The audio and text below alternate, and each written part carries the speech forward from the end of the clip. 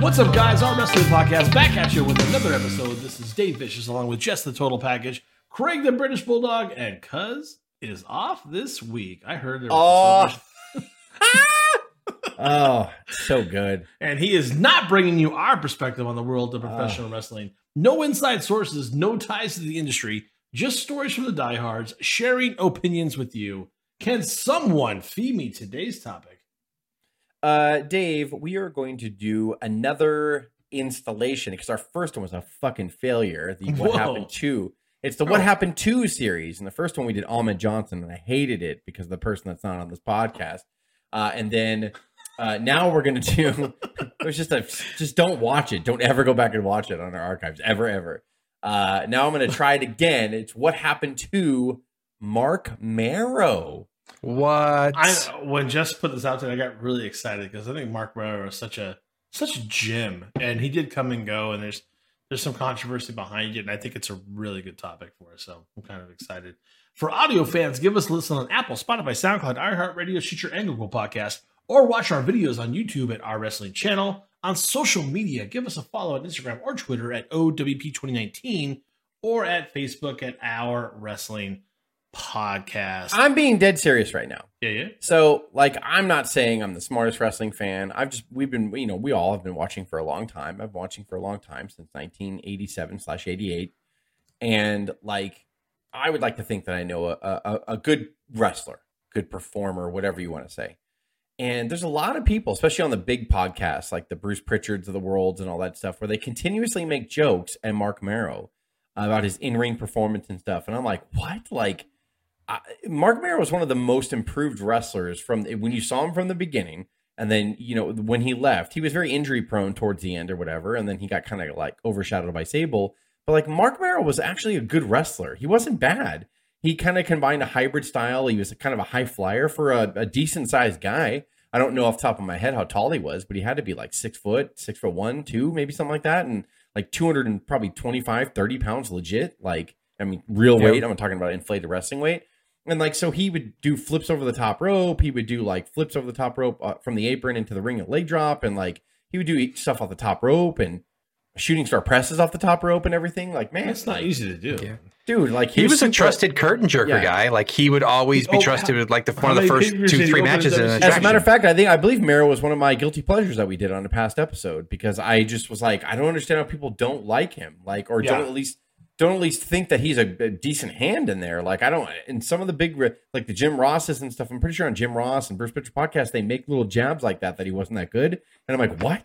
You guys are crazy. You're silly. Well, we can, I don't know if we're going to get into it with the reading. Look at me fighting people that are in the industry. Jim Ross? You don't know anything. Well, I think people take jabs at people when they take jabs at the industry. And Marc Mero has certainly done his fair share of that.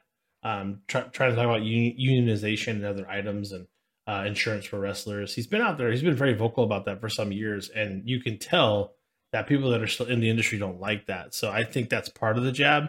But I agree with you. You can't knock the talent and the not just his in-ring ability, but when he went to work on the mic, he really went to work, and he was pretty good. We never put him as a prelim, right? He was never like Craig said. He's opened up several pay-per-views. He was a solid mid-carder.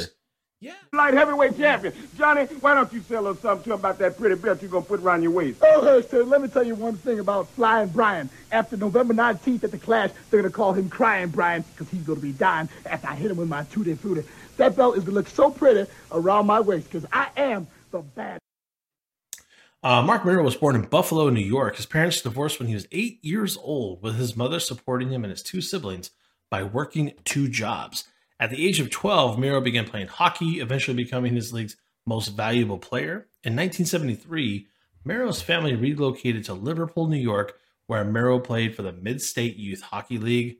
At age 15, Mero began playing for the Syracuse Stars junior hockey team. It's kind of a weird start when you think about it. But then he started playing football in his senior year at Liverpool High, with his team winning the New York State Public High School Athletic Association title. That is a mouthful. That's the longest title ever. Right. Mero began training as a boxer under Golden Gloves coach Ray Rinaldi. Mero went on to win 4 New York State titles, including the New York Golden Gloves tournament. Miro intended to become a professional boxer, but his career was sidelined after his nose was broken in an accident. He briefly pursued a bodybuilding career, placing third in the Mr. New York State bodybuilding contest. That is a lot of moving around to find your calling.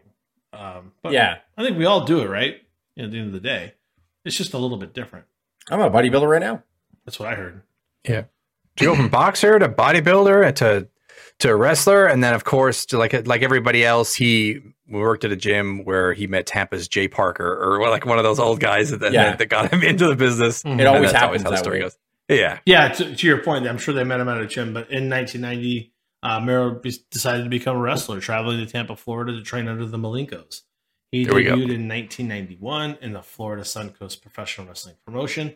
Several months later, Miro would be used during WCW tapings as enhancement talent.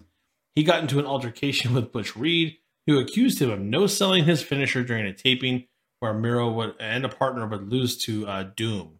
There's got to be a good story behind that one. There is. Very good. Yeah. In actuality, Miro thought he had to roll out of the ring quickly once taking the finisher, so the hard camera would only focus on the talent that won. Thanks to Sid Vicious, that dispute was cleared up. So he was just trying to get out of there. Yeah, he was a enhancement talent, and he was brought into the WCW tapings in 1990, and him and a partner faced Doom. So he took Doom's finisher, and he thought in his mind, and he actually told the story on Stone Cold Steve Austin's podcast, I think recently, actually. That's cool. Yeah, and I'll put a clip here. Where he explained it. He was like, something to the effect of, maybe I'll put the clip after I botch the explanation. So that's probably the better place to put the clip. So yeah, he just basically said, like, I just rolled out of the ring because I thought, like, it's a TV taping. So they're like mass editing like this stuff. It's like for syndicated television. So I took the finisher and I rolled outside the ring because I wanted to get out of the way of the hard camera so they can do their pose and they can point to the camera and they're focusing on Doom. Wrong thing to do. Butch Reed took it as like, sold my finisher. Like, you took our finisher, you got pinned, you rolled right out of the ring. So I guess he went back to the back or whatever, and there was a separate locker room. There was an enhancement talent locker room and then the stars. And he said it was typical for the big stars to be all in the enhancement talent locker room to thank them. Like, hey, thanks. And that was kind of cool for me to hear because you never really heard of the big talent going into prelims or enhancement talent locker room going, hey, thanks for putting me over. Like, you wouldn't think that, but I guess that was customary, because they would hire these guys from local, Florida Championship Wrestling, or not Florida Championship Wrestling, but like the Florida promotion, the Suncoast promotion training. So those guys would get, hey, I'm going to go and get beat up, but I'm going to get ring time. So the pros would go in there and say, hey, man, thanks for basically being my crash dummy, like my crash test dummy. Sure. So Butch Reed and Ron Simmons came in there and he thought, oh, they're going to, say thanks or whatever. And he was going to thank them because he knew who they were and he was big fans. And Butch Reed got pissed. You're trying to make me look like shit. You're trying to make me look bad in there or whatever. And then you realize, oh my God, so he said Sid heard it. Sid was thanking his prelim for thinking, thanks for letting me powerbomb you on your head. I knew it was coming. Doing all that stuff. Mm-hmm. So and he heard it and I guess he went over and he kind of knew of Miro and he just told Butch, like, dude, hey, this guy's cool. He wasn't trying to do that to you. So then he looked at Miro and he was like, next tapings, you're facing me. And so he was like, oh, he took that in a good way. Like, that's cool because Sid's going to show me what I should do and, talk to him. And Sid just said, yeah, he's insulted because, you rolled out. He took that as an offense. Like, you didn't want to sell his finisher. And Miro's like, no, I thought I was doing him a favor by rolling out of the hard camera so they could do whatever. So it was a whole misunderstanding. So I guess a little bit later, Dave, you're going to read on, but he got called and someone told him like, hey, Dusty wants to see you. And Dusty was head booker in WCW at this time. So he goes in there and he's like, oh, I'm going to get fired and shit or whatever. Wow. And he went in, he said right away, he told Dusty, like, I just want to tell you, I'm really sorry for what happened at the tapings. I did not mean to disrespect Mr. Reed. Like, I just thought I wanted to roll out of the way. He's like, huh? I don't know anything about that. Listen, and he told him you look just like Little Richard. Has anyone told you that? And he was like, not a soul has ever told me I look like Little Richard. He was like, you look just like him. Or I think at first he said something to the effect of like, no one's ever told me that. Little Richard, I've never heard of an athlete or something called Little Richard. He's like, no, the thing is the performer, Little Richard. And he was like, no one's ever told me that. And he's like, you look just like him. So that's when he just goes, I got a gimmick for you. It's going to be Johnny Be Bad. It's going to be like Johnny Be Good, but Johnny Be Bad. And you're going to be like kind of Little Richard. You're going to be flamboyant. You're going to be super flamboyant, wear boas, makeup, whole thing. You're going to be heel. And we're going to put Teddy Long with you and the whole thing. So you can read on. I can't read it any better than what you just wrote it. So he was initially a villain and managed by Teddy Long. He debuted at Super Bowl I in May of 1991. And then a funny story too that Miro told about his dad. His dad was a huge supporter of him, and he called his dad. He's all, back then, you don't call. He's like, his dad was like lived in Brooklyn, so he's just like, you don't call like a Brooklyn father and like say collect. He's all, because back then you call collect and you have a voice going, hey, so and so, you have a phone call from Mark Miro. Do you want to accept it? So he's like, my first thing was like, you're supposed to record your name, but instead it was like, Dad, don't hang up. Like, because he knew his dad would hang up because it's like, oh, collect call, it's going to cost you money. So he called him and he's like, hey, I just wanted to call and tell you I got hired by WCW, because Dusty Rhodes basically gave him a contract in that conversation I just talked about. Sure. And he gave him this contract and he's like, hey, go take it to your lawyer and just come back to me later or whatever. And he said Dusty Rhodes was in a phone call. So Dusty Rhodes gave him the contract and continued his phone call. And he leaned in. He's like, Mr. Rhodes, I don't even have a lawyer or like any kind of like representation or anything like that. Can I just sign it here? Because he saw in there it was going to be like 75 grand for the first year, 150 grand for the second year. And he was like, I'm a millionaire. Like, that's what he thought. He's like, I made it, man. I fucking made it. Can I just sign it here? So he called his dad, Collect, to tell him that or whatever. And his dad's like, what are you calling me for? And he's like, oh, I made it. I just got hired by WCW. And he's like, for X amount of dollars. And he's like, oh, I knew you'd make it. What are you going to be doing? And he's like, well, I'll be like this flamboyant Johnny B. Bad character. So he said the first pay-per-view that he was on, which was Super Bowl I, his dad invited a bunch of his cop buddies over. Oh, and they were all macho men or whatever. Hilarious. So, Johnny B. Bad was a Golden Glove boxer, right? So he's like, my son, the boxer, the real athlete or whatever. He gets out there and he's so pretty. And he's got the bow on or whatever. And he's like, ow. And he said the first thing that he said, he's like, I'm so pretty, I should have been born a little girl. That was the first line that he said. And he had to look back at his cop buddies or whatever. And he was just like, he gets paid a lot of money. Paul. Introducing first, the godfather of World Championship Wrestling, Theodore R. Long, proudly presents from Macon, Georgia, weighing 252 pounds, Johnny B. Bad. A lot of money. Like, pretty much so that's how I think I told butchered it. those stories up, but like, yeah, I just thought that Wow. was super fucking funny. Like, and that's how he started. Like, Dusty Rhodes saw something in him. He's like, you look like Little Richard. And he just gave him the gimmick of Johnny You B. gotta Bad. you gotta take what you get, bro, is what I would say. And You do. You really do. we've talked about this quite a bit before we started recording, and what I will say is that not only is Mark Miro super talented in the ring, but he took this one opportunity and he sold it. People love Johnny B. Bad. You can see people cheering for Johnny B. Bad every time he comes out. Craig talked about it earlier. He opened so many cards with the Johnny B. Bad gimmick. People loved it. I don't know who it was. We talk about it maybe a little bit later, but I think it was Joe or somebody you talked about. Just hated the fact that he'd come out first because I wrote that here with his Bad Blaster gun. the Bad Blaster gun. So we'll get into it in a second. So, but yeah, after that short heel run, Bad was turned face. He was pushed heavily as a mid-carder and would often open house shows and pay-per-views to get the crowd motivated. This allowed him to really learn his skill and become a better performer. He would bring his Bad Blaster to the ring, a gun that shot confetti, and use it to get the crowd into the match by shooting said confetti at them. But this is what I'm talking about. Somebody would be so mad all the time because the next We would all be mad because We all would, yeah. like the next matches there'd always be wrestlers with confetti all over them for like Yeah, 2 the rest of the matches. night. Yeah, Yeah. all night. We're like, fucking Johnny Bad. God, come on. Yeah. You know? If any wrestler got thrown outside the ring, they would get up and they had confetti all over their back. like to your point, like Yeah, even 4 matches later, we would just look at each other and be like, "Fucking Yeah. Johnny Well, what Bad." the fuck? Clean up. Can't you clean that shit up? that's what I was gonna say. Is there no one out there with a push broom that can't get that out of there? I'm just Yeah. what the hell is happening? Yeah.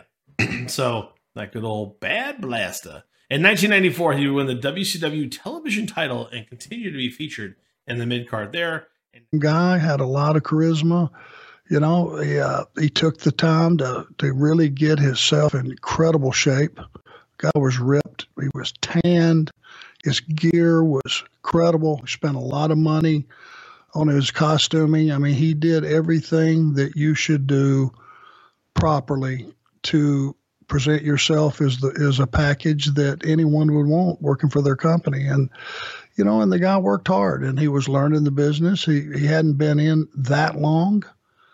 Back in the day, you would always say it took you about 4 years to get the business, and that's working 300 days a year, you know, to get the business down to where you could go out and have a match with anybody, or, you know, overcome any adversity, or, you know, the old cliche was have a match with a broomstick. Right.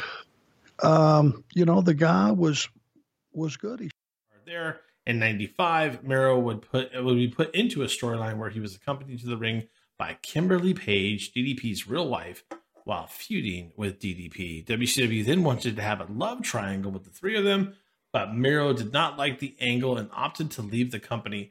Was this because of his? I'm trying to remember. Was he with Sable at this time? Yeah, he was married to Sable here in WCW. Yeah. I think he didn't like it for that. He didn't like that. Yeah, and he just didn't like it. But he really matured as a wrestler. Like even in the early days of Nitro, watch anything that Johnny B. Bad was doing. Like he was doing really well. And then he had this amazing match with Brian Pillman at Fall Brawl, 1995. And it was like a 20-minute match. It was so good. And it just showed me how good he was. Like, but you think about it, all of '94, he got to open pay-per-views with people like Steven Regal, Steve Austin.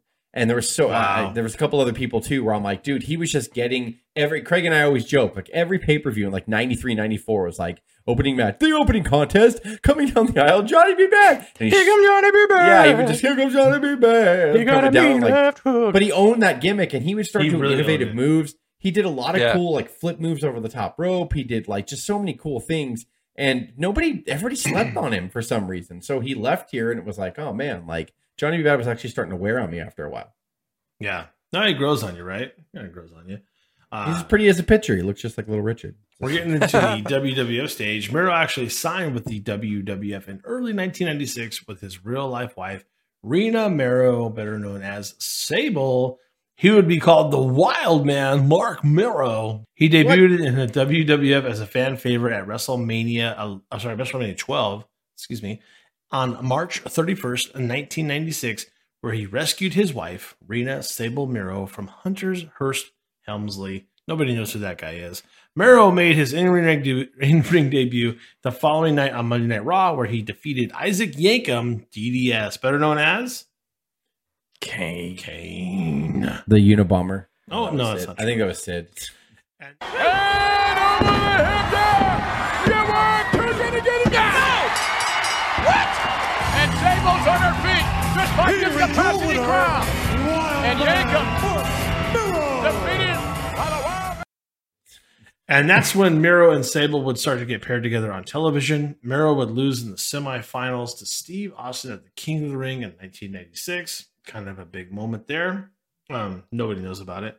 On September 6, 1996 episode of Raw, Miro participated in a tournament for the Intercontinental Championship, which was vacated by Ahmed Johnson. We were just talking about him too. Due to injury, Miro defeated Stone Cold Steve Austin there, Owen Hart, and Farouk to win the title on September 23rd, 1996 episode of Raw. I saw a lot of pictures of Miro with the IC title here. It's kind of cool. Yeah. And there's a picture of the tournament. And I didn't realize he beat Austin in the first round. I was like, because I think Austin beat him for King of the Ring, so like they just traded back. They didn't want Miro to lose any heat. Here goes Miro. Do something, Sonny. Taking his time. Ah, 1, 2. We got a new Intercontinental Champion, the Wild Man, Mark Miro.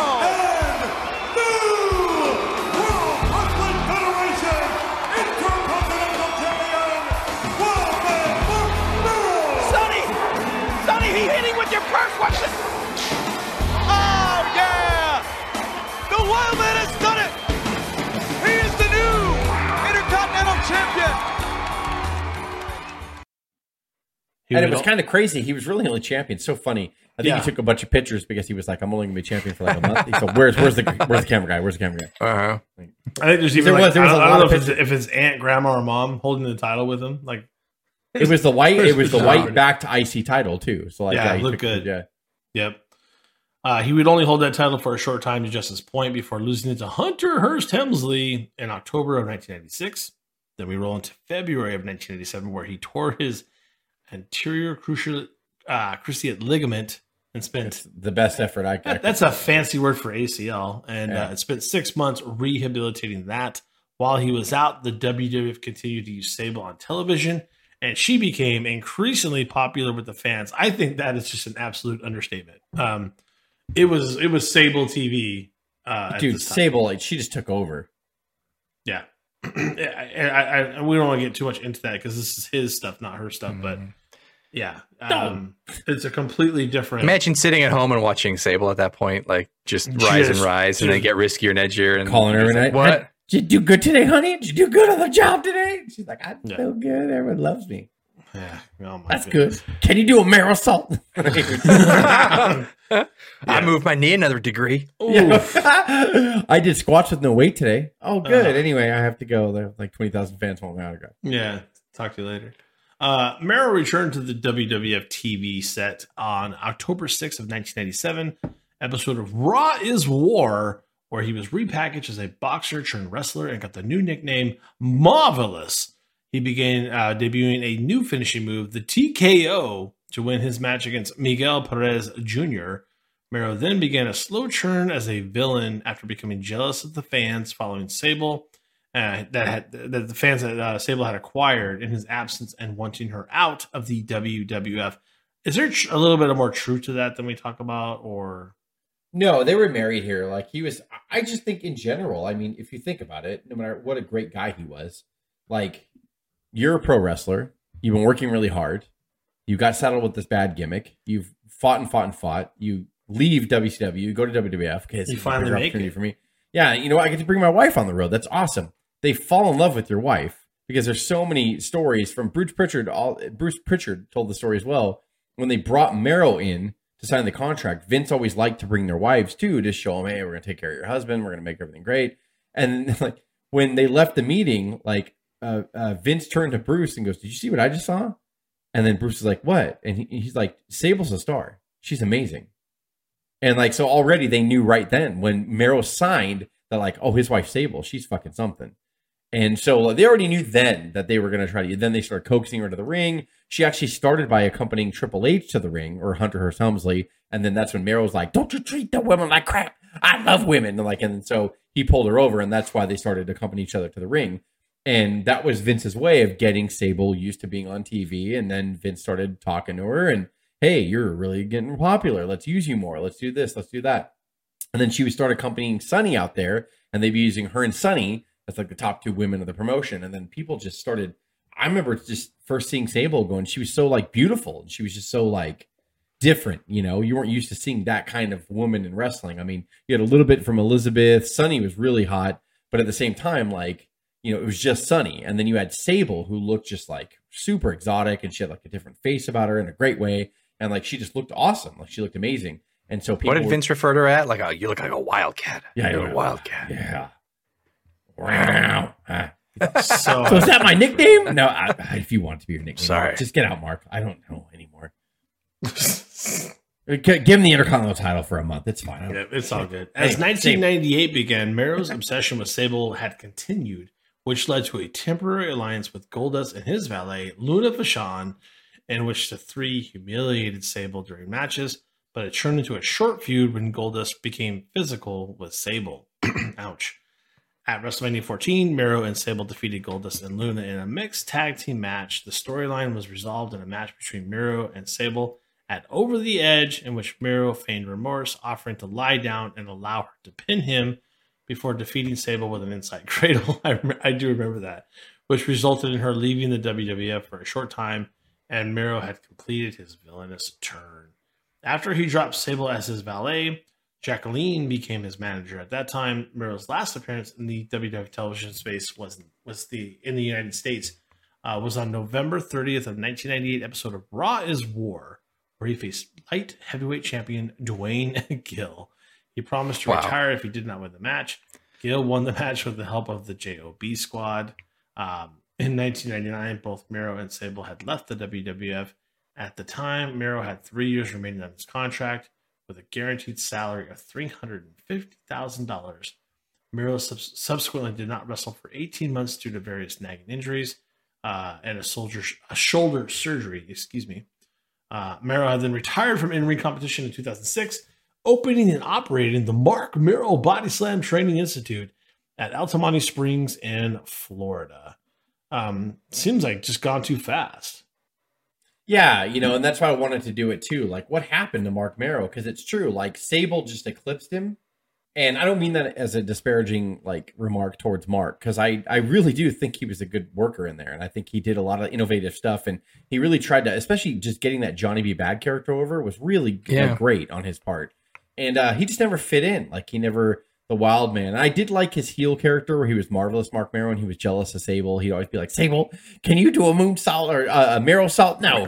He would put Merrow in front of every move that he did, a Merrow salt, a Merrowplex or whatever. Yeah. And so he'd be like, can you do a Merrowplex? No. Can you do a Merrow salt? No. And it was really funny. Like, what do you do when you literally are watching your wife get into your profession and then out of nowhere she starts eclipsing you? I mean, you just kind of go with the ride, right? Like, so I really think that a lot of people confuse. Dave said it at the beginning that people think that was real life. Merrow supported her. I'm almost positive in the whole thing, but you got to think as like somebody who comes in. If he was that good at it, he made you. Yeah, you know what I mean. Real. Like you, it's your profession. Anyone listening to this podcast, if your husband or wife all of a sudden jumped into whatever profession you do for a living, and in like 2 months they like eclipse you, you'd be like, oh wow, good job, honey. Like I've been doing this for 20 years. Or, is that the phone? Is that Vince? Is that for me? Oh no, it's for you. Oh, the shirt's not. Yeah, right. Okay. Like they're at home or whatever. She's like, "Oh, Vince is on the phone, no problem." And she's like, "It's for me." Tell him I'll be right there. It's for me, baby. It's for me. Huh? Yeah. Huh? Oh. It's like the Incredibles 2, where they're like, "Oh, we should just use Elastigirl." Oh. Did you take my mascara? But I'm Mr. Incredible though. I'm Mr. Incredible. Yeah. But yeah, he was great. Like Mark Merrow was great. Like he was really good at everything he was asked to do. And then he got a little injury prone towards the end, but I mean, some people get that way. He was a good athlete for sure. Still put 16 years in the business. Can't really argue about that. Yeah. We'll delve into his personal life here briefly. I hope he doesn't mind. Mark and Rena Merrow actually separated in mid-2003. They divorced amicably in 2004. Mark had married for the second time in 2009 to Darlene Spizzi, and they actually divorced in 2019. Just can't seem to find the love of life. What's that word you said, amicably? Did I say that? Oh, yeah. Did I say it okay? Fun. It's a fun word. Go on. Okay. It's a fun word. Okay. Mark Merrow's book, How to Be the Happiest Person on the Planet, was released on December 6th of 2010. June and July of 2007, Merrow commented on the Chris Benoit murder-suicide, appearing on numerous cable news programs, criticizing both the wrestling industry and the World Wrestling Entertainment piece. This is what I was talking about at the beginning. People want to give Mark Merrow a hard time because he took a hard stance after the Chris Benoit situation. And not to mention, several wrestlers had died years and years before due to substance abuse and other items. And he's reaching out saying they have no help. They're based as independent contractors. It's a lot of stuff, and they're just not taken care of, you know. So, but they're still expected to be big and make dates. And if you're hurt, it's your problem. Go see a doctor and pay for it on your own. He felt that wrestlers should have insurance, and wrestlers should have, you know, kind of paid for, but also they should have representation and they should have unions. And a lot of the active wrestlers really push back on that. You were talking about somewhere in these comments about Fit Finlay. Was another big example. I saw them side by side, I want to say on the CNN segment, and Fit Finlay tried to tear him apart and make him look really stupid. Yeah, I wrote about down here too. Yeah, the WWE product, right? So we'll get into that. But in an interview with WFTV, Merrow admitted to using both anabolic steroids and recreational drugs over a period of 7 years, and claimed that steroids had contributed to the early deaths of many wrestlers. In interviews, Merrow produced a list of 25, which was later expanded to 31 wrestlers with whom he had wrestled and who had since died, calling for the greater regulation of the wrestling industry. That's what we're talking about. Substance abuse help, insurance for these guys, something other than independent contracting work. Both of you, let's start with Mark. What would you like to have seen the feds do with the information? Would you have liked them to bust your friend? Well, with all due respect to Chris Benoit's mother, who I can't imagine what she's going through right now, this tragedy is just horrific. But, you know, to say that this could have been avoided, even if they did bust Chris Benoit, he's got the money to bail himself out of jail, and who knows what state of mind he would have been in after that happened. You know, it's just speculation, but let's look at the real problem here. Let's look at what really killed many of these wrestlers, and that is the sport of professional wrestling, of what these guys have to put their bodies through, put their minds through, put their families through. That is what killed Chris Benoit and the Benoit family. Well, Mark, let me jump in here. Mero's comments attracted criticism from WWE employees such as Mr. Kennedy, who had labeled him as a goof and a silly bastard. I think that's funny because Mr. Kennedy made one mistake and he was out on his ass too. And we're all big Kennedy How fans. loyal was WWE to Mr. Kennedy, right? Yeah. That I can go off on it. What happened to Mr. He botched Kennedy? a couple moves on Triple H and Randy Orton, which you don't do, and then he gets fucking labeled as like unsafe and gets fired, basically. Yeah, he's So one of the. How do you feel now? Mr. Kennedy. Well, by the way, we should do a "What Happened to Mr. Kennedy" episode, but that's for very good. I agree with you 100%. Kennedy, and he's still working.